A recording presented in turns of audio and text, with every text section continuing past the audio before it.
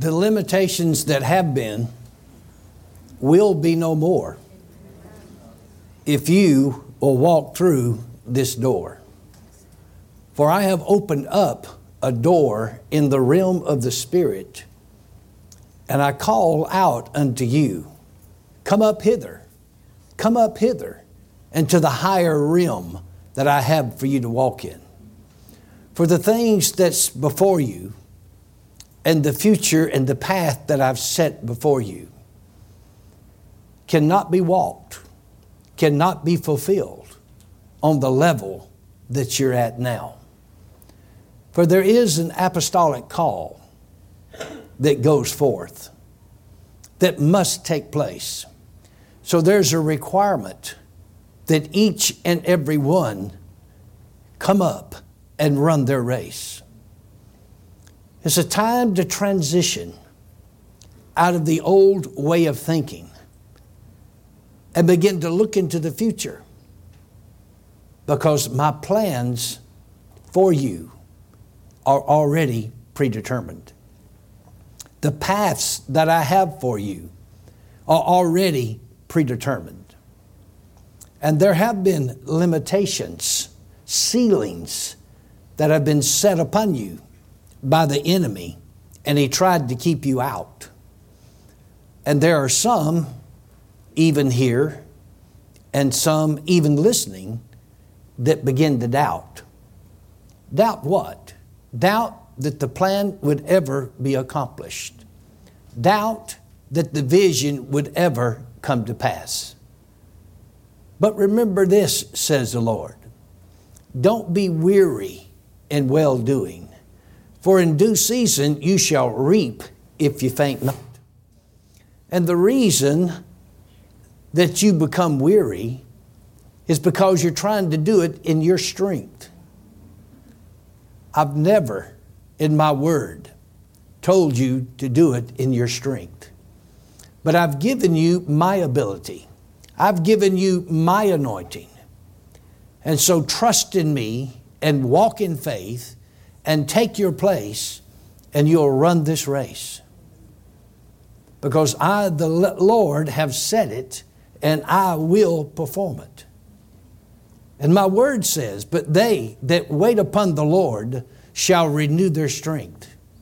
They shall mount up with wings as eagles. They shall run and not be weary, and they shall walk and not faint. Now, you foul spirit, I bind you in the name of the Lord Jesus. And I command you to take your hands off. And that place of darkness that you've been trying to overshadow, that you've been trying to oppress, that you've been trying to hold back, I bind you right now in the name of the Lord Jesus Christ. And I command you to take your hands off of that. I command you to go in the name of Jesus and don't come back. In the name of the Lord Jesus. And now, Father, I thank you for heavenly assistance to accomplish the mission. Because, Lord, when you needed strength to walk out your supernatural assignment, angels were sent from heaven into the garden to strengthen you for the journey that was about to take place. For you will see in this day, you will see in this season, you will see in this time, angelic assistance to help you walk out my plan divine. So don't think that you're in this race by yourself. Don't think that you're in this walk by yourself. For I have strengthened you in this day, and you will walk in a supernatural way, says the Lord. Now, Lord, we thank you for this in the name of Jesus. And we thank you that it's done in the realm of the Spirit, and it's coming to pass in this physical world. And Father, we thank you, Lord, that it applies to each one of us here, but even those that may be listening and watching, Father, it applies to them, or those that may hear in the future, that it could apply to them also in different aspects. And Father, as we reverently and humbly approach your word tonight, we thank you for revelation of your word, illustrations of your word, and we thank you that you're going to teach us what to do in this time that we live in. And we're careful to give you the glory, honor, and praise for it all. In Jesus' name I pray, amen. You may be seated. Thank God for the Holy Ghost. Now, when I stepped up here, I had no idea that the Lord was going to give me that, but that's just the way it works. Thank God for the Holy Ghost. It's the way the office works, you know. Thank God for the Holy Ghost. Well, the plane update, you know that the aircraft, we was going to bring it up. I was actually going to personally fly it up, but there was issues that arose. In fact, something happened with the aircraft that has never happened in the history of the company that made the supercharger on this. In fact, Pastor Craig is either a hysterical or historical individual. For the aircraft that you have purchased, it broke a shaft, a drive shaft pulley rod, and it's never happened in the engineering of this company. In fact, the engineers can't wait to get the shaft to find out what's going on. We're shipping it to them in Colorado in this aircraft. But everything that the enemy tried to do, we've done prayed it through, and that thing will be sitting on Canadian soil in a couple of days. My son, Randall Allen Grier Jr., who you know, will be bringing it in across the Canadian border.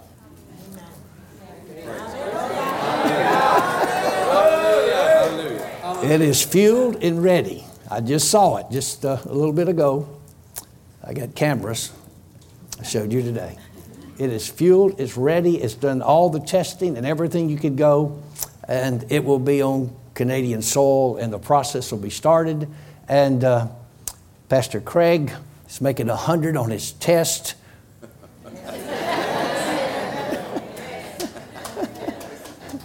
We'll get this done. So you have been patient and patient with Pastor Craig and with us, and we appreciate that. But your vision and your dream will end in sight this week, not in the sweet by and by. Everything's being arranged right now for it to be on Canadian soil very soon, this week, and in a few days, you know what I mean. And Pastor Craig can talk about all the rest of that, but it'll be here. By direction of the Lord today, He's been talking to me about this since March of this year. And I know you've probably heard about the Vartel Godwit, but I'm not going to talk about that tonight, about instinct.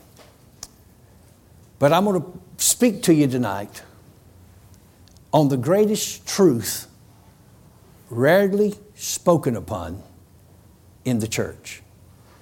The greatest truth that's rarely spoken upon and about in the church.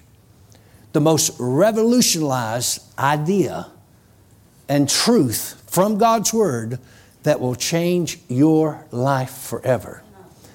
Not only am I going to tell you about this rarely preached on subject in the Bible, and again, the most important subject in the Bible as far as changing your individual personal life.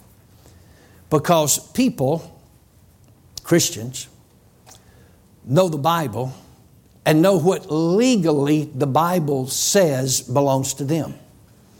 But many well-meaning, wonderful, loving Christians never fully experience what the Bible says. And it's not getting on anybody, but if we're not fully experiencing what is legally ours, what's the problem? I'm glad you came. The greatest truth rarely told in the body of Christ. Turn to Joshua chapter 1. It's the greatest truth rarely told in the body of Christ.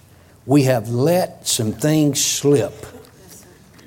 And in this day, remember the Lord talked to us about transition. This is all part of that. Last night we talked about that.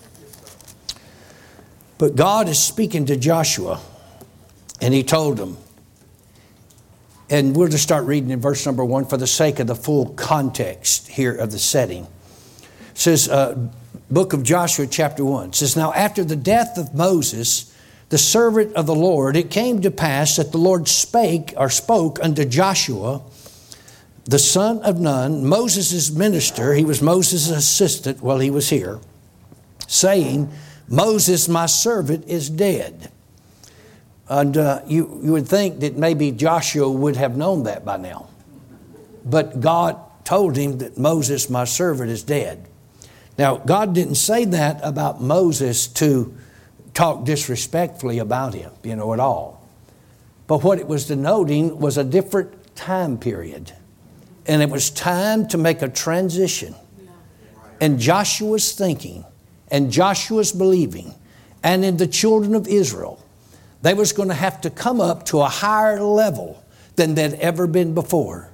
Because this generation would be the generation that would walk through that door. And they would go into the promised land, that land that God had promised them. But they could not go in with a wilderness mentality. Everybody died in the wilderness. And so people had, not every single one, you understand, 20 years old and older, they died in the wilderness. They never went to the promised land. So if you're there as a young adult, a teenager and all, and you see all this death and everybody dying, then you've got kind of a death mentality. A no hope mentality. There's no hope for us. And so Joshua had lived through that too.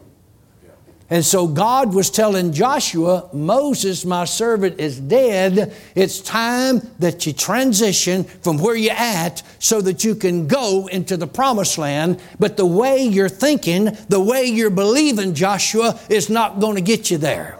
Ladies and gentlemen, there's a promised land that we are going to possess on this side of heaven, not in the sweet by and by. We're going to possess it on this side, but we can't do it with wilderness thinking and wilderness believing.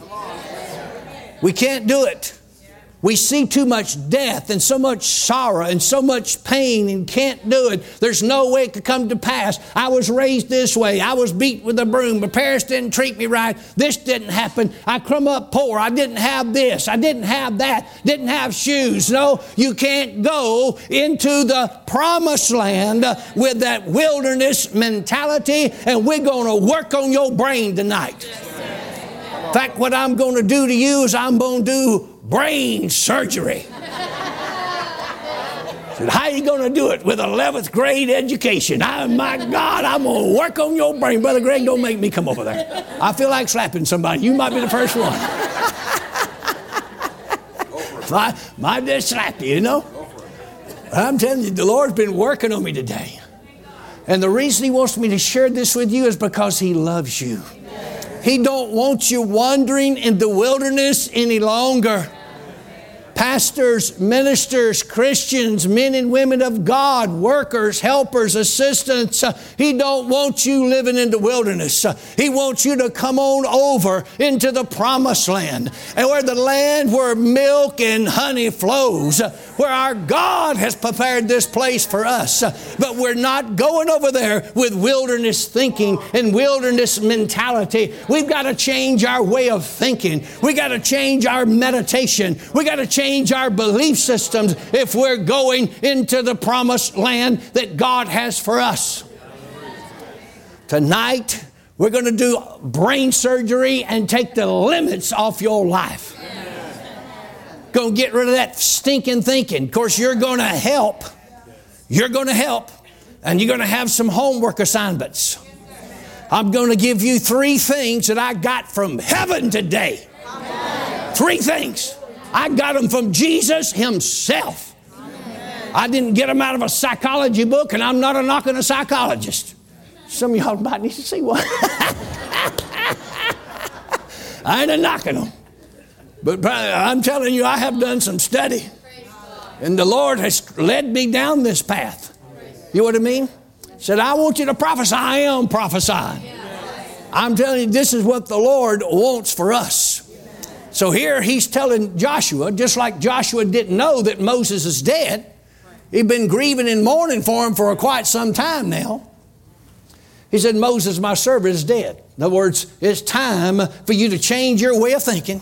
It's time to get out of that wilderness mentality, trying to get out of that, what are we going to do? How are we going to get out of this mess? What are we going to do now? And change your way of thinking and get up and go into the promised land. We're going to see how we get there. Isn't that right? He said, verse 2, Moses, my servant, is dead. Now, therefore, do what? Arise. In other words, change your position. Change your actions. Get off your bohunkus. Get off your rear end. Get off your derriere. Get off your doggone butt. My God. Excuse me. Pastor Craig's anointing's getting off me. I mean, you got to get up. We can sit around here and we can grumble, we can gripe, and we can complain and say we can't. But I'm here to tell you, God said you can, and you will. We're going into the promised land. This belongs to all of us, to every human being. He said, arise, go over this Jordan, thou and all the people, into the land which I give to them, even to the children of Israel. In other words, he's already given it to them, but they have not yet possessed it. He's given it to them. The last generation died not having received the promise. They died because of their unbelief, because of their mentality, because of their way of thinking. And they died in the wilderness.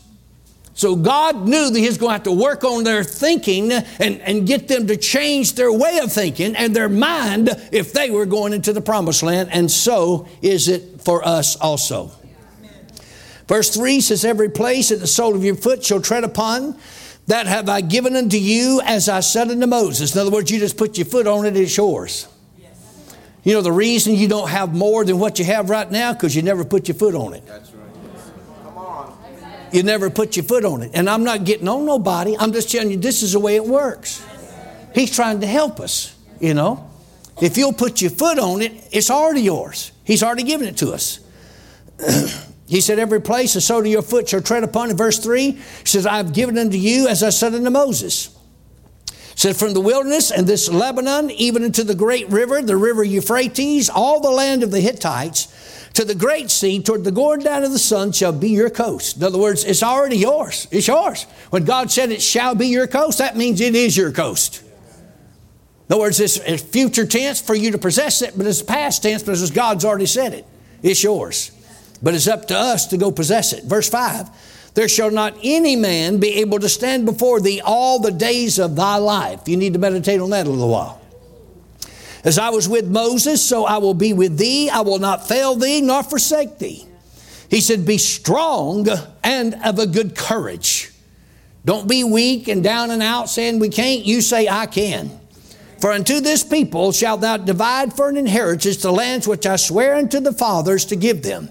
It says, only be thou strong and very courageous, that thou mayest observe to do according to all the law which Moses my servant commanded thee.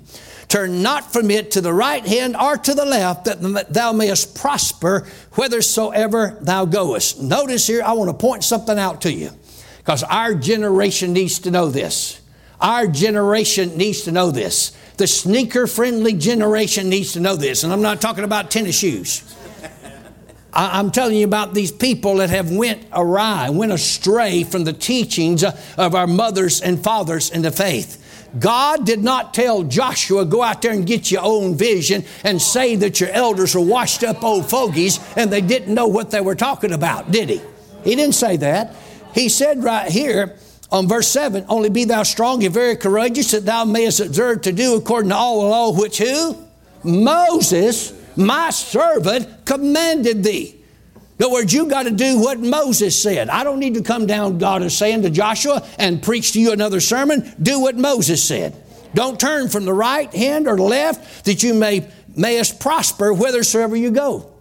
So notice here, God did not write off the Moses generation like this generation has. God, a lot of the people in the church world today has written off Brother Summerall. They've written off Brother Hagin.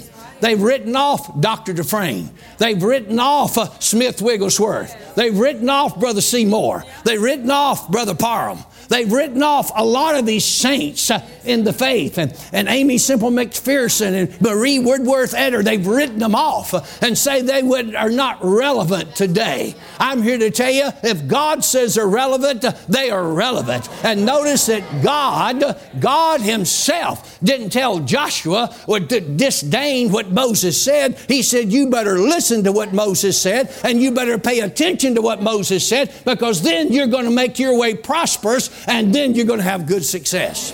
Isn't that what he said?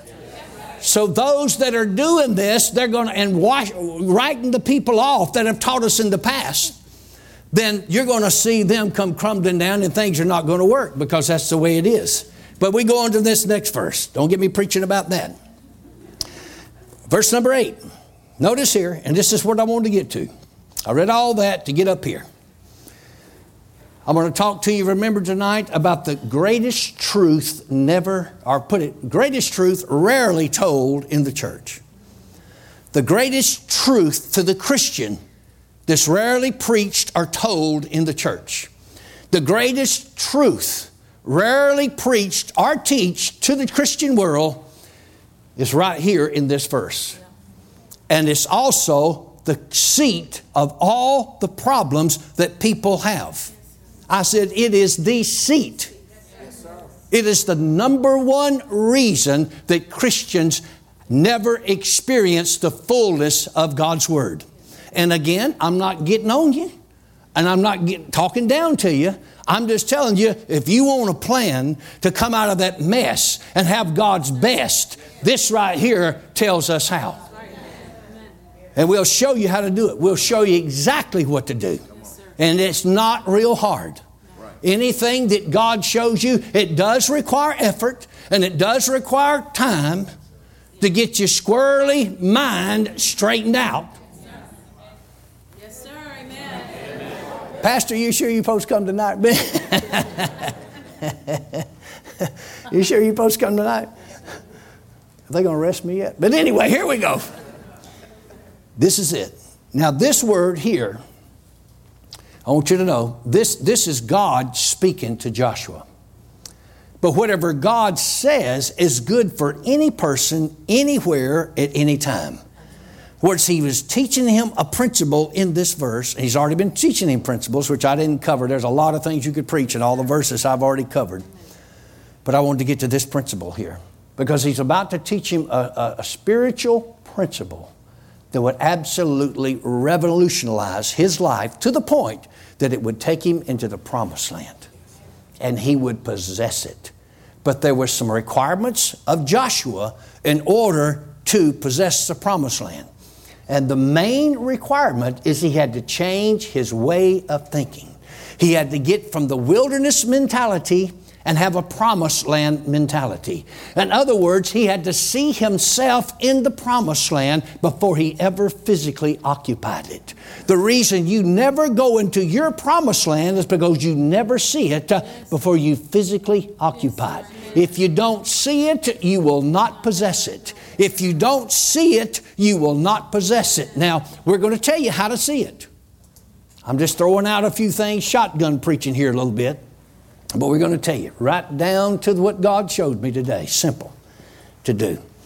But this is the greatest truth rarely told to the Christian world. The greatest truth, the greatest truth, the greatest truth for personal development and receiving from God. This is the greatest truth rarely told and preached in the church world today. I'm not attacking anybody, but it's right here. This book of the law, he said, shall not depart out of thy mouth. Well, they had the book of their Bibles, they had the Torah, the first 5 books of the Bible. That's what we would call it. So they didn't have everything we have today. But anyway, this book of the law for us could apply the Bible, right? Shall not depart out of thy mouth. Let me say something. Many people have a confession in their mouth with stinking thinking in their mind. That's true. And their mind causes them to have spiritual faith failures, never receiving what God says. Every time they try to climb up out of the basket and get a little higher, then there's a failure because their thinking doesn't match up with their confession. Your mind has a lot to do with where you go. God didn't give you a mind for you to waste it. But this book of the law shall not depart out of thy mouth. Yes, we have it in our mouth, but notice what else he said. But thou shalt meditate. Say meditate. Meditate. The greatest truth rarely told in the church world today is meditation. And it is the key to all personal success in the Christian life. If I can talk you in to what I'm going to preach and what I am going to preach to you tonight and continue to preach to you, to put this into practice in your life, in just a short amount of time, you're going to have breakthroughs that you have not had. Some of you in 10 years, some of you in 50 years, some of you in 20 years, and some of you in 40 years. Because you've got to get rid of the wilderness thinking to have a promised land experience. You got to. I have to. Meditation.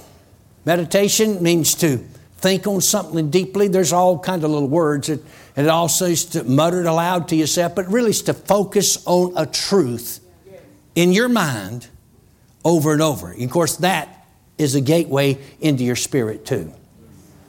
But notice he said, this book of the law shall not depart out of thy mouth, but thou shalt meditate therein every 3 months, and maybe once a year it would be okay. And then you'll be able to observe to do all that's written, and then you're going to make your way prosperous, and then you're going to have good success.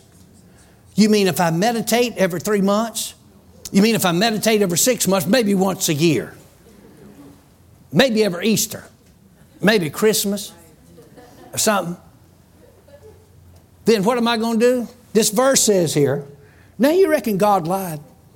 No. You think God lied? No. He said, meditate. He said, you're going to, the latter part of the verse, thou shalt make. Thou, you will. You will. You will.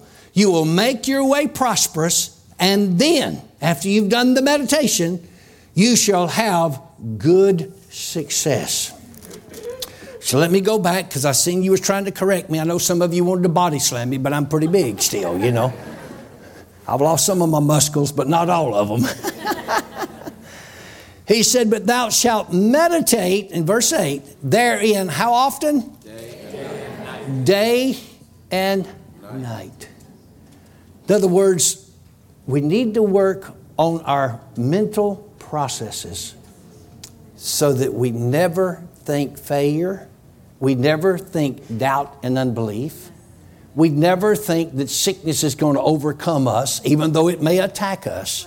We never think poverty, where we're never going to get out from where we're at. We're never going to have nothing else. We was born this way. It's just an inherit, and it's just passed on, you know, from generation to generation.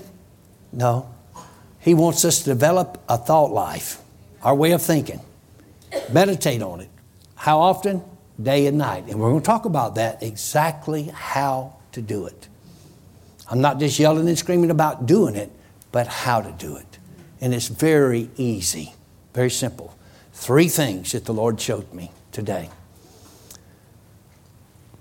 There was a lady named Dr. Lillian B. Yeomans. Y'all remember Miss Lillian Yeomans? Was you there, Pastor? You ever meet her? No, I don't think you. Brother Scott, I'm telling you, when he said over here that you was here, I looked over here and I thought, I don't even know who he is. He has had such a transformation. He used to be able to throw me down and body slam me, but I can whoop him now. I can tell you the truth about it. I might throw him down here. He's had a transformation. You still kicking too, I see. But Dr. Lillian B. Yeomans, anybody ever heard of her? Yes. She had a home called a healing home. Her sister did. And she had been a medical doctor. If you don't know her history and prior testimony, I'll just give you a little synopsis of that so you'll know. She was a medical doctor, and she had helped a lot of patients. And there was a lot of people that was sick. There was a lot of people that need help. I'm saying this in her behalf. And because she said it this way. But anyway, her duties and requirements as far as being a doctor got to be so much that she was working literally almost day and night. And so she couldn't keep up with the pace that she was keeping up with physically. It was running her down. Well, her being a medical doctor knew that they were little drugs or some drugs that she could get that would give her a boost, you know. You know how y'all get that boost? You know, you get that stuff in that can or in that cup, and you get 2 shots in it, and you're the Energizer Bunny, y'all. Well, she didn't go to Starbucks or go down to get the energy drink or anything like that because she had a medicine cabinet. Yeah. And being a medical doctor, she knew that those things could actually help keep her awake, and it would give her energy when her physical body run down. But what happened is she started doing that, and I'm sure by her own testimony, she done it so that she could help more people. Because there were so many sick people and very few doctors. And so she began to take those drugs to help her body and get her up and going and make her stay awake longer and get her up earlier so she could treat more people. Till finally she actually got addicted to those drugs. I mean, she became a drug addict. The medical doctor became a drug addict. Now, before this service is over, I'm going to prove to most of you, not all of you, that you are addicts also. And I'm also going to show you how to get rid of that addiction in your life. Amen. Now, I got this from heaven. Yes, sir. Christians are addicted. You may not be jonesing. If you don't know what that is, bless you. That's where somebody that runs a needle in your arm, I used to be down that road. When they get the needle fixed, they call it jonesing. And you may not be here sweating and breaking out in hives and all that stuff and can't stand still and be still. And you see them when they get to jonesing, they have to have all kind of stuff. But you can be addicted and never take a shot. In fact, a lot of Christians are addicted. And they're addicted to such a point that their brains cannot focus on the Word of God like it should. Their minds are being totally destroyed every day of their life, and they don't know it. We're going to talk about it. But Dr. Lillian B. Yeomans became a drug addict, full-blown drug addict. Well, when it was discovered by those in authority, that was over the doctors, that she had this condition, and she couldn't, as much as she wanted to, this stuff had her. And so when they could no longer get it through her medical profession, she started getting it any kind of way she could. But through that, she lost her license to practice medicine. You know what I mean? Because she was a full-blown drug addict. But at her darkest hour, her deepest despair, a lot of people, this is where you find them. They never look up until the only thing they can do is look up. People wait till they fall to begin to call for help. But tonight, I want you to know that you don't have to wait till you fall to call for help. You can start changing tonight. And you can see better things tonight. A lot of people never look up, never call for help till they hit the bottom. And that's what happened to her. She hit the bottom and there's no hope. And in the process, she got saved and filled with a spirit on fire for God. Wrote songs. I still sing some of the songs. Don't get me singing. I still sing some of the songs she wrote. But they had a healing home, her and her sister, because she couldn't practice medicine, as a doctor. But she could practice the Word of God. And so she would bring in patients, and the way they took them into this home, they could only house so many. It's a little 2-story wood frame house. And they would bring in patients that medical science could no longer help. There was no hope. They were going to die. And that was it. It was over. And so one particular case that I want to tell you about, and they had great results, by the way, but this is how they got it. They got it by practicing the spiritual truth of meditation. Mrs. Yeomans, a preacher that had been the medical doctor, realized that if she could get people to meditate on the Word of God long enough, it would create a belief system in them, and they would walk up off their deathbed just through their thinking alone. Because everyone that came, they lived in the wilderness of death. There was no hope. So in order to get them out of that wilderness, she had to change their way of thinking. And that's what the Word of God is for. So this lady came in, and I believe, if you recall, somebody can help me, but I believe this lady had tuberculosis. Was that it? Or cancer or something like that anyway. Some dreadful, and tuberculosis in that day was dreadful. You died. Anyway, they brought the lady in. She was at the end of her road. Medical science could not help her. She was given up to die. And so when one patient left, and they had another bed, and so they got her in and got her up the steps, of course, with help, and got her into bed and laid her down and tried to make her comfortable. And then Dr. Lillian B. Yeomans sat down beside her bed and said, "Honey, now listen to me." And of course, this lady's kind of going in and out of consciousness. In fact, by Dr. Yeoman's own testimony, if she had been able to administer powerful drugs, she would have given her some of the most powerful drugs available because of the pain that she was in. She would have done that as a medical doctor, but she could not legally. And she said, "Honey, I know you're going in and out of consciousness, but listen to what I'm saying to the best of your ability." So she sat there and read her healing scriptures in the Bible. Probably starting from Genesis all the way on, just reading scriptures to her over and over. When she got through reading these scriptures, it took quite some time for this lady. Then she said to this lady, she said, "Now, what I want you to do while you're lying here in this bed, every conscious moment," because she would go in and out of consciousness, and going to passing out to sleep, and tired, and then coming back. Said, "I want you to say this out of your mouth. That Christ has redeemed me from the curse of the law. And because of that, I no longer have tuberculosis or cancer, whatever it was. I no longer have this. It's a dreadful disease." Seemed like to me it was tuberculosis, but it's coming to. Was that what it was? Yes, he looked it up for me. He's my helper. You know what I mean? You got the Holy Ghost, I got Reverend Michael. But I no longer, and I'm just paraphrasing, but this is how simple it can be. This is how simple. A lot of people think you got to say things 14,000 times, a long confession. But she said that lady, every waking moment, say that Christ has redeemed me from the curse of the law. And therefore, because of that, I am no longer have tuberculosis.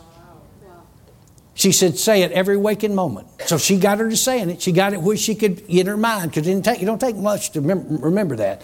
She got her doing it. Then she went back down trying to help other patients, Later on, she came back and asked the lady, "Have you been saying it?" "Yes, I've been saying it." But the lady said, "It don't mean anything to me." She said, "That's okay, honey. You just keep saying it." Why? Because she's so far out in the wilderness, she had to tie a rope to her and drag her out of there. Her mind's messed up. Her way of thinking's messed up. And I'll tell you, a lot of Christians' minds are messed up right now. Messed up. Puts a seal on their life. So she sat there and read through the scriptures again, just healing scriptures, because that's what she needed. And she said, "Now, honey, every waking moment, you say this out of your mouth, the same thing. Christ has redeemed me from the curse of the law. Because He's done that, I no longer have tuberculosis." Something to that extent, but just something basic, simple, that anybody could do, because she's going in and out of consciousness. And she went on about her business. Come back the next day, do the same thing. And then, "How you doing?" Lady said, "Well, it don't mean anything. I don't know. What am I doing this for, She said, "Honey," Dr. Yeomans told her, "Honey, just keep on saying it. Keep on saying it." So she'd been going through this, I don't know, a week or so, this lady doing this. They said one day they were in the kitchen, her and her sister was, preparing some soup. Everybody's got to have something to eat. And of course, most of them there on their deathbed, so they can't eat real hard foods or nothing, or that good gospel bird, fried chicken or nothing, So they're preparing the soup. and getting ready, to feed everybody there in this little house, 8 or 10 people, Said all of a sudden they heard this great commotion upstairs. Somebody a hollering and a jumping and feet are running. And all of a sudden they heard somebody come running down the stairs in their skivvies. Skivvies. And they heard this lady that had been in that bed, and she was hollering coming down the stairs. This lady that was on her deathbed dying was running down the steps. Said, Dr. Yeomans, Christ redeemed me from the curse of the law, and I no longer have tuberculosis. Dr. Yeomans turned around and looked at her and said, honey, I've been trying to tell you that ever since you've been here. That truth acted upon will change your life in every realm. Spiritually, physically, materially, financially, educationally, relationship, job, it don't matter what it is. You got to get your thinking lined up with the Word of God. Meditate on the Word of God. And that's exactly what that lady did. That lady, without realizing it, was meditating on the Word. She was muttering it aloud. She was speaking it. Her voice was barely a whisper when she was saying this in the condition she was in. But she was muttering it aloud to herself, and she got to thinking on it and thinking on it and thinking on it. And all of a sudden, she had a transition in her life, and she came out of the wilderness, and she saw herself in the promised land, and she jumped out of that bed, and she ran down the stairs. Woo! It's time that you get out of the bed and run down the stairs. Amen. It is time. Anybody ever heard of a man named Reverend George Mueller? He was a man that was used by God to help a lot of orphans in his country. Little kids that didn't have mamas and daddies. They were just street kids. Orphans that had nobody to love them and care for them. He just had such a heart for them. And he went before God. And just between him and God, over the years that he had these homes and built these homes for these children, him being in charge, God was able to bring him millions upon millions of dollars. Today, I don't know, it might be 100 million compared to that, because it was like $7 or $8 million. But that's way back yonder, when money was worth a lot more. And so he had great exploits in prayer, great exploits of faith, great exploits of believing God, not only for himself, but all those little children, 500,000 kids. He's feeding them every day. He's clothing them every day. He provided medicine for them every day. He provided housing for them every day. He providing those paychecks for those that's watching over those kids every day. He has no source of income but God. He has no help whatsoever but God. The only person he asked was God. This is what Reverend George Mueller said. Are you ready to hear it? Would you do it if I told you what he said that would make you a success? It was his custom on a daily basis to arise early, because he had so many things and so much, we'd call it, on our plate to do that day, that he would get out of bed early. I call it wake up before the devil does,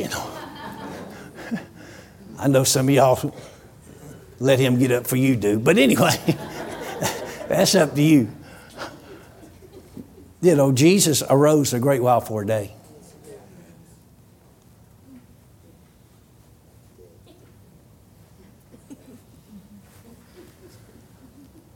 Don't let that go over your head.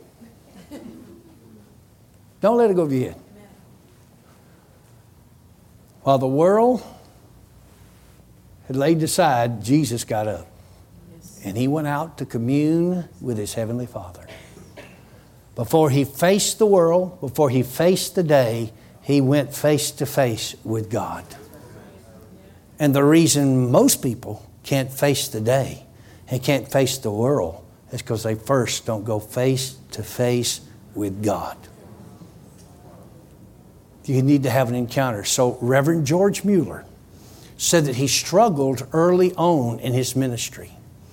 He said he seemed like that even though he got up early and he was very studious and he prayed, read the scriptures, but it seemed like that he was always lacking something, that he just didn't have the spiritual wherewithal to keep going through the day and keep making it with all the tasks and believing and exercising faith for God to feed these children and take care of the power bills and whatever else. You know, they would have the same things we got today, but you understand that. And he said it just seemed like he couldn't make it through the day. And he struggled like this for about 10 or 15 years. Right now, I think 12 to 15 years that he struggled. And so one morning he got up and this thought came to him. You know, it's good to use your mind. It's true. It's okay. Yeah. You know, a lot of us want to put everything off on God. Yeah. God gave you a brain because He wanted you to use it. That's right. Very good. So just in his mind, he sat down. Instead of going through his normal procedures that he would normally do, you know. Start praying, start reading the Bible, start trying to talk to God. Because it seemed like he said he never really connected. Instead of doing that day, the thought came to him. I don't have the spiritual wherewithal to make it through the day most of the time. I struggle. I mean, my faith gets weak. I mean, and I got to believe God for these babies. And not only that, for the self and the houses and all the people, and got to pay the rent, got to pay the staff, got to get the food, got to get the milk. They had little babies in there, as well as toddlers and everything. So he said, I just couldn't make it. So he sat there that morning, instead of starting his normal routine, he got to thinking about it. Where am I missing it? God's the source of all strength. And it dawned on him. I am not connecting with God. I'm going through the motions of Christianity, but I'm not plugging into the power source. In fact, there's a tug out there in your hangar, fire-breathing, Holy Ghost anointed tug, that we plugged up. You know why we plugged that tug up? Because it's hooked to a power source, so that when that aircraft comes sliding in here, fire-breathing, Holy Ghost anointed, 310 supercharged horsepower, you got to have something to harness that thing and talk it to going into corral. So we got this thing hooked to an electrical outlet because we are charging the batteries on that tug to make sure it's fully charged. And of course, it'll stay charged for quite some time. But in the travel and all, and the gentleman coming to get it, we just wanted to make sure it was topped off. I guess that'd be the way to say it. But the only way we could charge that tug is to plug it into the power source that's in the hangar out there, which is called electricity. And once we plugged it in there, in fact, the light turned green, I think, before we almost left, because it was already topped off. We charged it before we sent it. And so, Brother, who we're talking about here, you remember his name? Mueller. Brother Mueller. What he said is this. He said he wasn't making connection. He just knew that. There's nothing wrong with identifying areas that need improvement in our life. A lot of people think you're making a bad confession. It's not. Especially us faith folks. I think we're the worst at it in the Christian world. I mean, when I went to Rhema, Reverend Luketic and I went to Bible school, we had confession police. The students, we were all confession police. If you walked down the hall of Rhema back in that day and you were to say out of your mouth, I've got a cold, they'd kill you right there on the spot. I mean, that was it. You didn't have to worry about overcoming the cold, brother. You had to be worried about getting rose from the dead. I mean, that's kind of going to the extreme, but that's the way it was in those days.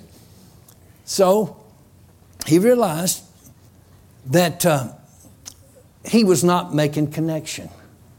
And then he said this, and he wasn't making a bad confession. There's nothing wrong to evaluating areas that you need help in. That's not a bad confession. It's identifying what you need to do. And he thought about it. Where am I missing it? So instead of going to his normal routine of praying and claiming the scriptures and believing God for this, he said he just stopped and said, Father, sat down in a chair, got his mind quiet, forgot about all the duties of his day. Said, Father, where do I need help? What do I need to do? He said, what you need to do, the Lord showed him, is meditate upon my word. He said, if you'll meditate upon my word, you'll have a greater connection with me than you've ever had before. Now, that doesn't take the place of prayer. It doesn't take the place of reading and studying the word. But it's part of it, and it's the most important part of your day. So beginning that day, he made the adjustment, and he stopped, and he would sit in his chair, and what he would do is begin to meditate about God. He may have a scripture that would come to him, and he would just meditate on that one scripture. He would quieten his mind and begin to think about God. And he said God would become so real to him. It was just like that the Lord was sitting right beside him or standing right in front of him. And he would be so infused with energy that not only could he make it through the day, it was like he could go day and night, supernaturally strengthened by God himself. And so God began to help him. Now, if it happened for Brother Mueller, and it did, because he went on and helped many, many thousands of orphans and little babies and little children, didn't have any mamas and daddies, and helped them and housed them and took care of them. And if it worked for Dr. Yeomans and them, and then, of course, Dad Hagin was one to meditate on the Word. If he was believing God for something before, and if he had the time, in an emergency, you got to pray right now. But if it's not an emergency, you got time to meditate on the Word. And he tells about the time that his daughter, Pat was her name, and I'm not disrespecting her. It's Reverend Pat Harrison today. That's her name. That was his daughter. But anyway, she got a growth on her face. And the medical doctors said that if it didn't have surgery, that this was going to create a big problem and it wasn't going to disappear and it wasn't going to go away. And it had to be a certain surgeon in order to remove it. If it didn't, it would come right back. And the surgeon told him this. And so Dad Hagin went. Of course, he had to go out on the road. But as soon as he come back off the road, and of course, he told his wife, I'm going to pray about this. And so when he would come in from his meeting, from preaching at night, he would get his Bible. You remember this, telling us his stories. He would get his Bible, and he knew the healing scriptures. You know what I mean? Didn't he write Mark 11:23? But he knew those scriptures, the healing scriptures, and he would just go through the Bible and read the healing scriptures out loud to himself. He'd read them, not pray about nothing. And then he would lie back on the bed and he would meditate on them. Just think deeply about them over and over. And he would sleep sometimes 2 or 3 hours, and he would get back up again. And he would open his Bible, and he would go through the healing scriptures again. This is before he ever prayed for his daughter. And after he had done that for a while, even though he believed in healing, he had been healed himself, he became thoroughly convinced that when he prayed, that the growth would disappear off of his daughter's face and she would not have to have surgery. He prayed and believed God after meditating on it for quite some time. And then it didn't disappear right away, but over a period of days, he said he just started thanking God, thanking God, thanking God, thanking God, thanking God, thanking God. And one day, he happened to see his little daughter and happened to notice and the growth was gone. And he said, honey, that's Aretha Hagen, his wife, said, honey, that growth has disappeared off her face. She said, oh, that's been gone for several days now. He said he'd been so busy just thanking God that it was gone because he believed it inside of him. He conceived it inside of him to the point that it was there. He saw it gone. What you see is what's going to come to be in your life. The reason you meditate on something is so that you will begin to see it. We call it imagine it. There's nothing wrong with a godly imagination. You begin to see it. Now I want to get into this part of it. What the Lord told me. And study I have done in the past too, because the Lord, He don't tell you everything. He just gets you going. But whether you realize it or not, and I know that you do because you're very intelligent people, every thought that you think creates a chemical reaction in your brain. That chemical reaction goes to something called feelings or emotions. And that's why you can think yourself to feel bad or whatever.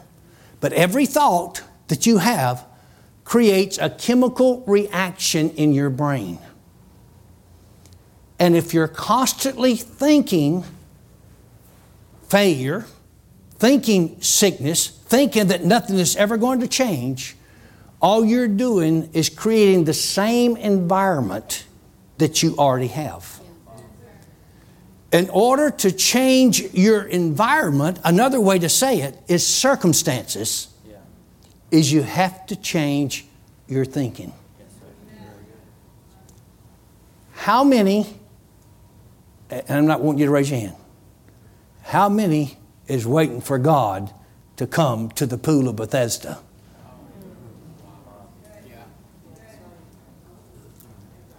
God is waiting for you to go into the promised land.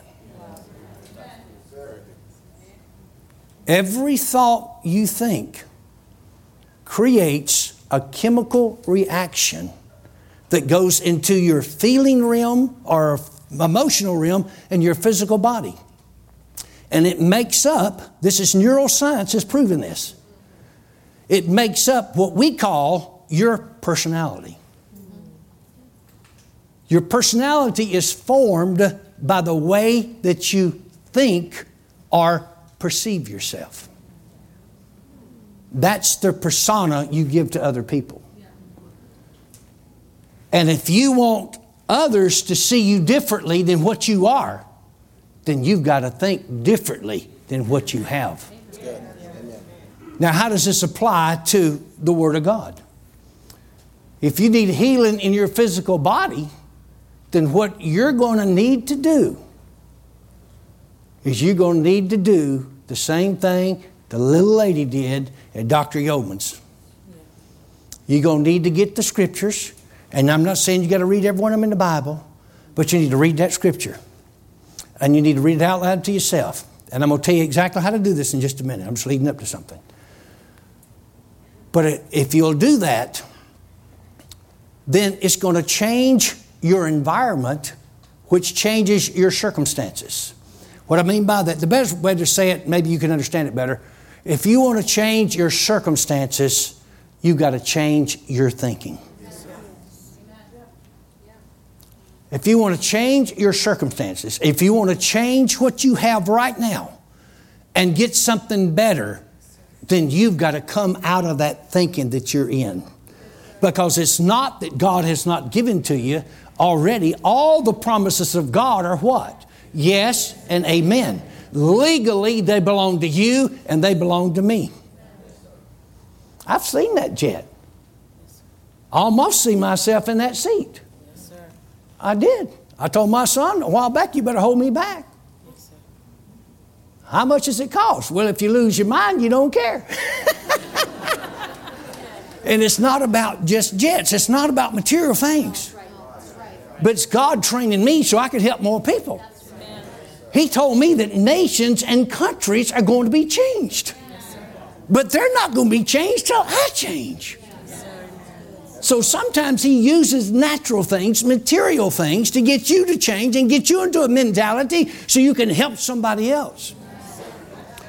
But if you're going to change your circumstances, you're going to change what you have right now, you've got to change what you're thinking, what you're meditating on, because that determines exactly what you're believing. The Bible says, as a man thinketh in his heart, what? So is he.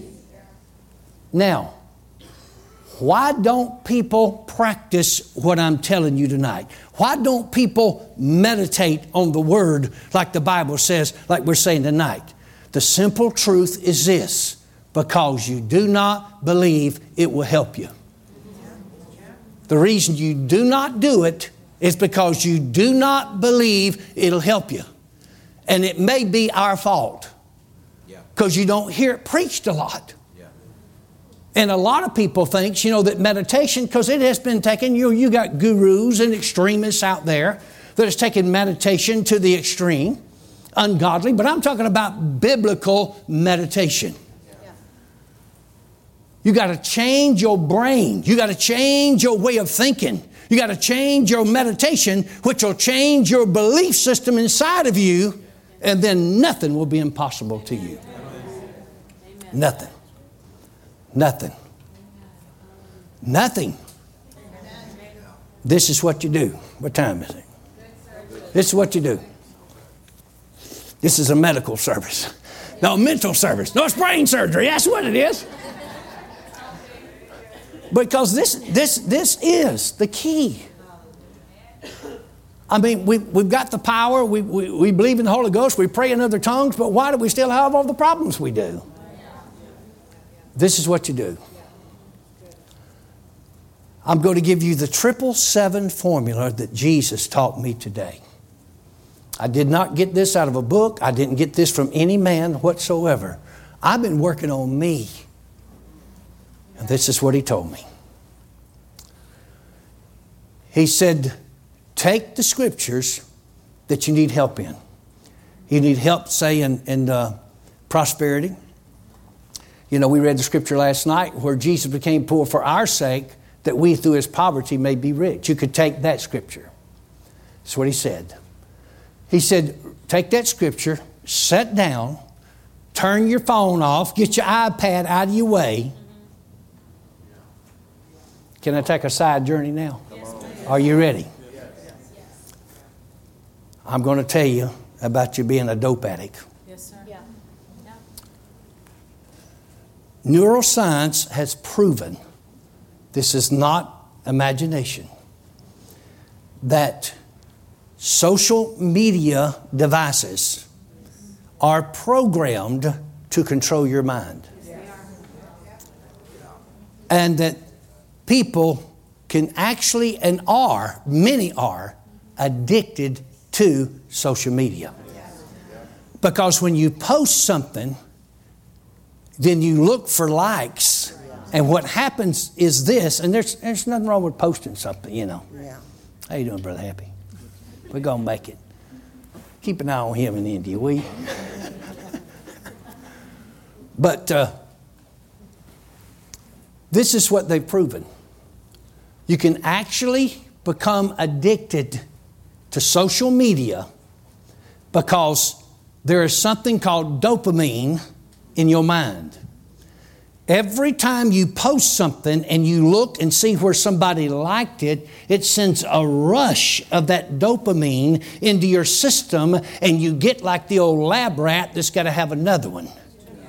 And in fact, it's the same feeling that an alcoholic and drug addict has, but they do it with chemicals, and gamblers have that are addicted. It's called dopamine. Go look it up yourself. Said, Brother Randy, what you doing? The Lord's been trying to help my stinking thinking. So I'm right in there with you. So people get on these things, and it controls their life. And they actually get addicted to it. And they have to have another shot, another snort Y'all ain't never snorted? Y'all ain't never shot nothing? You ever had the Joneses? Well, I ain't talking about living beside them. I'm talking about the real Joneses. But people become addicted to social media because it's designed that way to keep you coming back, because they make money off them commercials they run on that thing. And those ads, or maybe a better way to say it, on that thing. So they know exactly what makes this. These people are smart behind this stuff. And listen, it don't matter. And I'm not saying you're going to hell today for putting a post on whatever you call it. Maybe tomorrow, but not. I'm joking. I use the device. I do it. I communicate. You know what I mean? But I make sure that I don't get addicted to it. Because I was a world-class addict. I smoked. I shot. I drank. And smoked and shot and drank again. I huffed and I puffed until I blew the house down. My God. So I'm not getting on anybody. But this is research. Neuroscience has figured out, and these companies have figured out what makes you tick. And then they know what makes you come back. And what happens is people get into, it actually changes their way of thinking. Because every thought you have creates a chemical reaction. For instance, we was in the car the other day. Remember those people that had road rage? Yeah. They couldn't control their brain. And we actually saw it. He saw it. And I said, Pastor, them people are rare. They're going for it. He said, look, they're getting out of the car in the middle of the street. Look like they're going to try to kill one another. Right over here. Was it on Dairy? Highway 10. Whatever. Is that? Dairy, yeah. Right here. But you know, it didn't used to be that way. People didn't used to jump off the moving wagon and go back there and slap somebody. Did you know that? But now, you know, we have so many instances of road rage.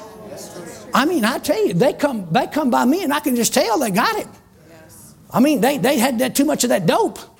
I'm telling you, your brain, dopamine. You know what I mean? And they're firing processes and neurons in their mind. I'm telling you, I'm a brain surgeon. Their neurons are not firing correctly. And their chemical balance is all off. And it don't take me just something like that. Boom, they're gone. So if I see somebody coming or weaving and jumping and trying to run, I just, whoo, you can have the road, buddy. Why? Because I ain't going to get out there and wrestle with them. You give me some of that dope, I will. I'll go with the best of them. But you have it right here. Right here in Toronto, the GTA. Don't you have road rage around here? What's going on? That didn't used to be. It is social media that has changed the thinking and mentality because their brains can't focus anymore. They'll snap at the drop of a hat and they'll do something because the chemical processes create neurons firing in their brain and they act before they think. And that's why you can't just eat just one. That's right. You got to eat another one. You know, the Lay's tater chips, they used to have a commercial, you can't eat just one. That's why you can't just look at one post. You got to scroll through. What says it? How's her hair? Her shoes? What is that? Eating grits? Y'all know what is that? People post pictures of their food. You post whatever, you know, and they take pictures of them and have a good time. They look like they're stressed out trying to have a good time, take a picture so they can get a like from you. You know what I mean? Everybody get over here. My God, I'm going to kill you. You better sit down, shut up. But smile. Smile. And I'm not against any of that. But you go research this. It's true. I'm telling you, it's in the church. Yes, sir. Most Christians, are addicted to dopamine. It is just like an alcoholic. It is just like, I'm telling you, you go read it. Neuroscience has proven it. It's just like a drug addict. It's just like an alcoholic. And it's just like a gambler. The same high. But it comes from a different source. They get it through chemicals or gambling. But you get it through that likes and all that. Any kind of social media like that. And that don't mean it's bad if it's used correctly. But the only reason I bring it up is not to get on anybody. It gets your brain also to firing so that you cannot focus very long. because you're constantly scrolling. You got to do this, check my email. What's this? What did it say? Let me go back to this one right here. What did they say? My God, did they say that about me? What I'm going to go down there and whoop them all. My God, what is that? Who is that? What's her sister doing? Who is that boy she's running around with now? My God. Look at the way she's dressed. My God, she looks like a hussy. My God, I got y'all pinned down. You know what? See, I'm not saying all that. I'm not saying nothing you can't do it. But what I'm saying is the world is after our brain. And it brings you to a point that you can't focus for very long on anything. And that's why people lose it out there on the road. That's why people walk in with guns and shoot somebody. You know, we just had shootings down here in Tulsa. While I've been here. Walked into a place today and shot somebody, ran out, went down the street in a quick trip, which is a gas station, shot somebody else, then shot themselves. They don't even know why. I tell you why. They had too much dope. Their neurons are not firing correctly. And the enemy don't want us to meditate. And I know, like I said, I'm not saying you're going to hell for any of that, nothing. You do what you want to. 3 things. 7, this is what the Lord said. Take your scripture. Get you one scripture you need help on. And it's easy. One scripture. If it's healing, find you a scripture. Now, one scripture. Don't get 15. One scripture. Set your devices aside and just tell Jesus you'll be back in a minute. Reverend Taylor said, my God, Brother Randy, what I'm saying is this. Jesus is going to be there helping you. Turn off every distraction. Because we live in a world of distraction. Get one scripture and let the Lord help you. Because one scripture. Sit down, turn your medical devices off, and you... Well, it's dope, isn't that right? So it's a medical device, isn't that right? It's giving you dopamine. Dr. Yeoman said she could give them a shot of dope. It'd help them, you know. Turn your dope machines off and all that. And sit down and be quiet. Have everything off and just between you and God. This is what the Lord said. It's very simple. Read that one scripture out loud to yourself 7 times. 7 times. Now, when you're reading it out loud to yourself, you know, that's called muttering it aloud. That's part of meditation. Read it out loud to yourself 7 times. And of course, you could do it more, but if you keep it simple, it's easier to accomplish. Because what you're doing is you're building that into your thought life. What you're doing is all the chemistry in your brain, your neurons, and the way it fires. You're trying to get them firing on one path. And that's why you're reading it 7 times. Because you want all the other thoughts out. You know what I mean? You don't want to be thinking about, is the bacon burning? You know, or is the chicken thawing out? You know what I mean? Or is the vacuum cleaner, what I need to do, I got to empty the bag, you know, I need to clean the bathroom. You know, you're concentrating. You're focusing on. I'm telling you, this is a key right here. This is a key that's going to break you out of where you're at. Read it out loud to yourself 7 times. And after you've read it out loud to yourself 7 times, stop and close your eyes. Now, this is practical information. Why would you close your eyes? Well, in prayer, most of the time, when we have prayer here, what do? Close our eyes. Why do we do that? Distractions. That's all. We don't want to be distracted. We're focusing on God. So that's why we're not being a guru or anything like that. You're just trying to keep from being distracted by external things around you. Close your eyes. And for 7 minutes, 7 minutes. Now you say, well, 7 minutes is not long. We'll try this and see if it is. Don't think on anything else. Don't meditate on anything else except that one scripture that you just read 7 times. 7 times. You read one scripture out loud 7 times. You're sitting down, you're quiet, you got everything off, and then you close your eyes. Why? To keep from being distracted. That's why we close our eyes. It's not some guru position or nothing like that. And then we think only on that thought of that word. We're thinking deeply about that scripture. That's all we're doing it. Over and over for 7 minutes. That's what you do. Now, after you do it for 7 minutes, go back through that process again. Read the scripture.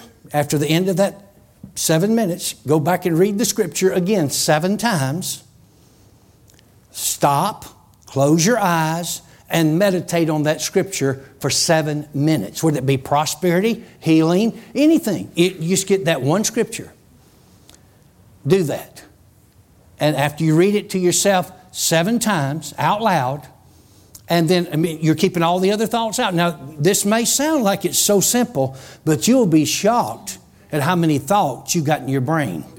Do you know that neuroscience says that you have over between 60 and 70,000 thoughts a day? And you wondered why we was goofed up. We got a massive computer sitting up here. And if you don't take charge of those thoughts, your thoughts will take charge of you. Because your thoughts will create your world. Yes, faith's involved. Faith's part of it. But you won't have the faith that you need till you meditate on it. So you meditate on it for 7 minutes again. And at the end of that 7 minutes, you open your eyes and you go back and you read that scripture 7 more times. So how many times have we done it so far? 2. Now we're starting on the 3rd time. Yeah, we are starting on the 3rd time. Read that scripture out loud for you again for 7 times. Close your eyes and think on it deeply for 7 minutes. Do this for 3 times starting your day. To get this inside of you, do it for 7 days. This is what the Lord showed me. 7 days. Now, it may be that in the process of this, that you get this revelation in your spirit that you're trying to get. Because another thing that happens, we try to believe most of the time too much at one time. Well, I need everything. Well, you can't get everything at once. So what do? Read the scripture out loud to yourself 7 times. Meditate on it for 7 minutes. Then go back and do that same process 3 times. And we'll say, well, I ain't got that much time. That's our problem. That don't mean that we don't read and study the Word. That don't mean we don't pray. This is before we do anything. In the morning, if you'll do this and start your day this way, your day is going to be much different. And there's a lot more in here that I'm not going to have time to cover. Your pastor knows more about this than I do, but he can cover it. But there's a lot more in here. So you're going to do this 3 times a day for 7 days. By the end of that 7 days, or before you get to the end of that 7 days, you're going to be transformed in your thinking in that area of your life. Also, like I said, it has to do with prosperity. It has to do with healing. It has to do with relationships. It has to do with overcoming any area of your life. It'll work. And then also, if as you go along and you begin to incorporate this into your life, and I don't have time to cover it all, but incorporate these things, areas of your life that you've been having problems in and struggles in, you need to find scriptures that covers that particular area and begin to see yourself different than you've ever seen yourself before. Because with your thoughts, which creates faith inside of you, meditating on this Word. So we're not doing it beyond the Word, we're doing it with the Word. then it's going to create inside of you a faith and a belief system that even the devil cannot shake from you. And a lot of your problems, I'll guarantee you, you don't even have to pray about them. They're just going to fall to the side. They're going to be gone. A lot of physical issues that you have will begin to dissipate. Because I'll tell you what will happen, you'll begin to relax more. We live in a hurry, scurry society. It's a lot of anxiety and a lot of pushing and shoving. We got to get this, we got to get that. But there comes a time that you just sit and wait upon the Lord. Amen. So you believe you can do that? Yes. Are you going to do it? Yes, sir. I'm going to do it too. In fact, I've been already practicing it. That's why I'm preaching it. Amen. Because the Lord's been working on me. Because He's got things for me to do. But He said in order for you to do them, He said, I've got to change your way of thinking, just like I had to change Joshua's thinking. Joshua had a wilderness mentality, and God was trying to take him in the promised land. Isn't that right? And He told Joshua, meditate upon the word how often? Day and night. All right. Let me tell you something right quick. I'm trying to get to the end here. You keep egging me on. I've proven this too. If there's things you want to see come to pass in your life, you got dreams, you got visions, you want to see something happen, write down 4 things. 4 things that you want to see come to pass in your life. And during your day, as you go about your business and everything, this is beyond the meditation. During your day, keep those 4 things before you. You can do it even while you're talking to people. I have proven it. 4 things. Something that you want to see. Your dreams, your visions, your desires. You may want something to come to pass in your life. You may home, children, money, whatever. Take those 4 things and keep them before you during the day. And if you'll just make it a habit. Now, to start with, when you start doing this, I can tell you from experience, your neurons have been firing this way and that way and being, and all that explosion's been going on. But all of a sudden, you'll begin to take captive every thought. And you're going to see, my Lord, where have I been all this time? And those things that you will think about and meditate on, just constantly, consistently, day after day, they're going to find you and they're going to hunt you down. What you believe is what you're going to attract in your life.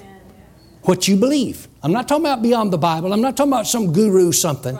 I'm talking about biblical. Yes, sir. Because if you'll believe something based on the Word of God, because that's what we're talking about with God, and whatever it is, those 4 things, you get over them, you'll get stressed out. I know from experience. 4 things. And just meditate on them daily. Just think about them. As you go along, just meditate on them. And then, as you're doing this, in closing, how many closes you get? I think I've heard you close a lot of times. Yeah, I've heard him close a lot of times. I got 8 closings, he said. But this is what you do to complete that process of those 4 things. This completes it. Begin to thank God for it. Those 4 things. Just like you already have it.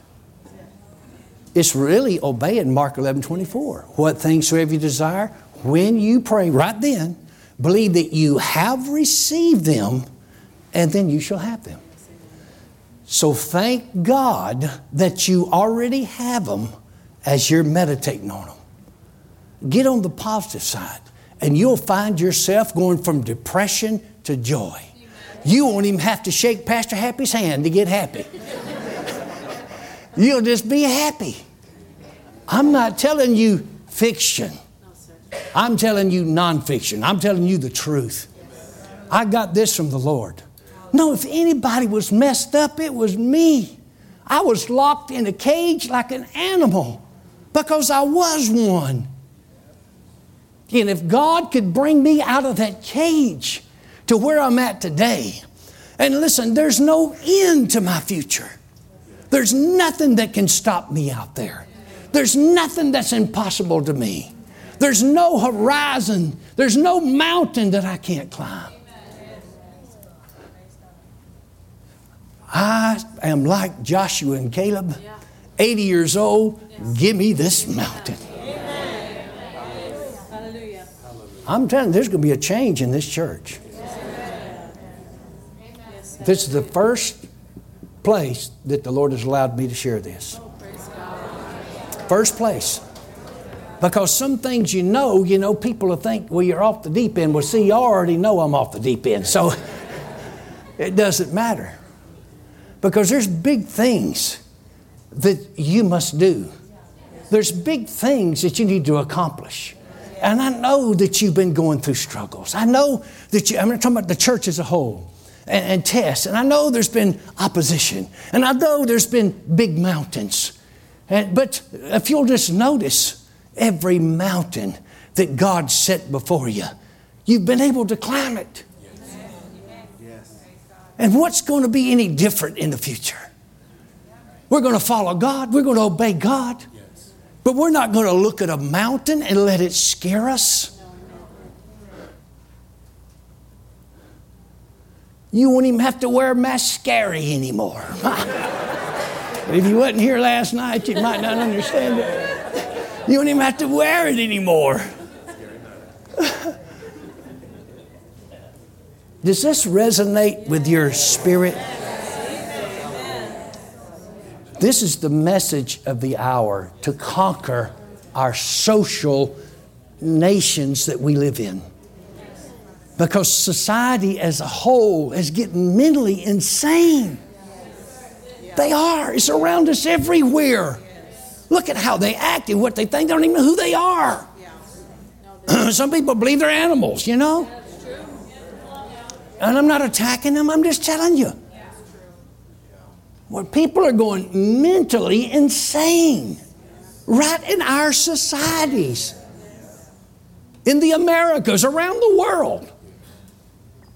But it's not going to be so with us, because we have taken charge of our thinking and our thought life and our mentality and our faith, and we're going to rise to the top, and nothing's going to stop us. Father, in Jesus' name, we thank you for the Holy Ghost and the power of God.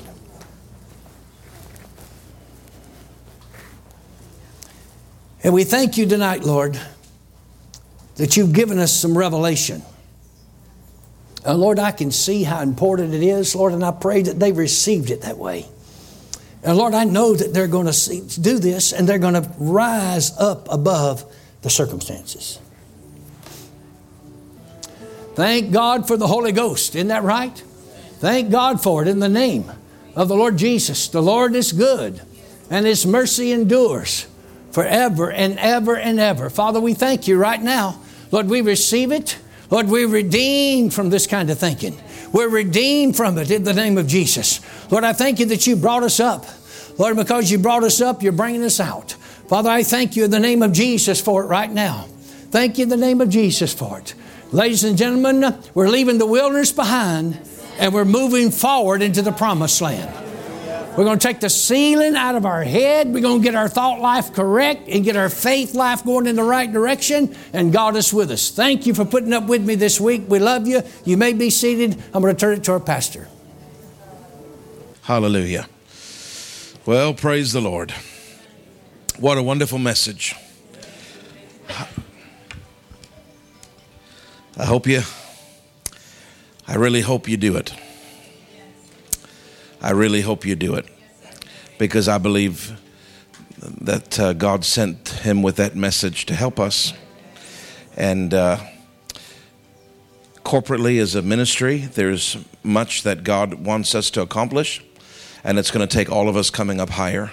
But individually in your personal life, there's much that you want to accomplish. There's much that you want God to do for you, and there's nothing wrong with that. But it's going to cause us, we have to come up higher, don't we? And I have to do this as well. I'm believing for some pretty big things that I don't talk about to anybody other than my wife. But I know the key is to be a Joshua. Hallelujah. Slow down. How many minutes would that take?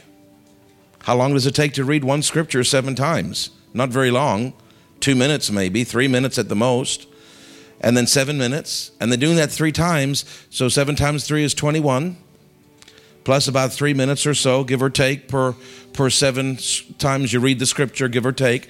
That's probably about another 9 minutes. 21 plus 9, they told me, makes 30. So for 30 minutes, it's going to take commitment. No, I'm real practical. So what does that mean if you're actually going to do it? What does that mean?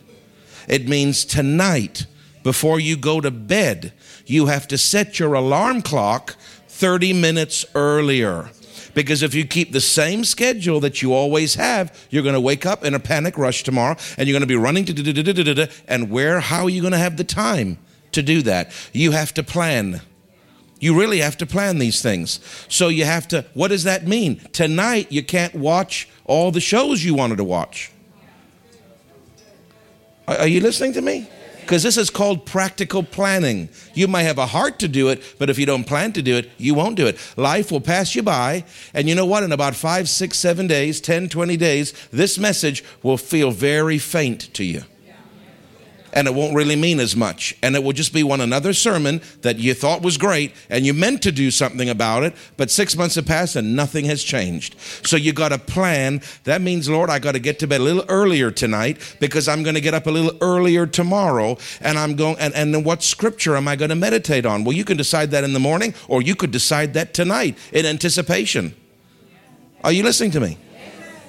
If you actually plan for it and then do it and actually take the time and do that for 7 days, but that doesn't mean, Brother Randy, if I could just add, that doesn't mean that they stop after 7 days. You can do this every day, but do 7 day cycles of that particular scripture. But then what about when that week is done? Maybe this is healing week for you. Maybe next week will be marriage week for you. Meditate on scriptures about your marriage and your relationship. Maybe the week after that is going to be money week for you, finance week for you. You know, you don't have to just do this for 1 week and then you don't think about, no, this is a lifestyle. And every week, think about that, 52 weeks. If they did this every day, brother, for 7 days, that's 52. That's 52 scriptures. That's 52 categories. You can repeat as many categories as you need. Could you imagine how different you would be? Could you imagine how different you would think? What about having a love week?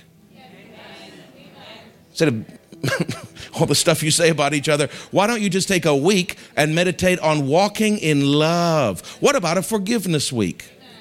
And you take a scripture and you just meditate on forgiveness the entire week. You come out of that week, you won't be able to hold aught against anybody because the Holy Ghost will just suck all that out of you with his Holy Ghost vacuum. Right? Praise God. What about a tithing week? I meditate on that because it's a covenant and I want it to work for me. What about a generosity week? I can keep going all night if you want. I can come up with 52 things real easy. My point is, if you don't plan to do this, it will just be another message that you thought was great, but it passes you by. You've got to plan to do it. Praise the Lord. You've got to actually plan a place. Can I be honest with you? I got kids. I got a dog. Demon dog. Dog does yoga. He does downward dog every day. I watch him. He does yoga. I got to cast that devil out of him. And we got a busy life and we got a busy schedule. And so I've been saying, Lord, where do I go? Because I got to find a place where there's quiet and where everybody is not doing all this kind of stuff. You know, sometimes it even pick a room, pick the time, set your alarm, get the scripture, go and make an appointment with God. That is really what you're doing. You're making an appointment with God. And take it serious. Take it serious. If you'll do it, if you're not lazy and you'll do it, it really does work.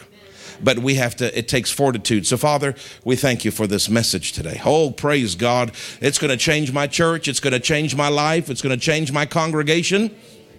Praise God. Thank God for Brother Randy. Amen.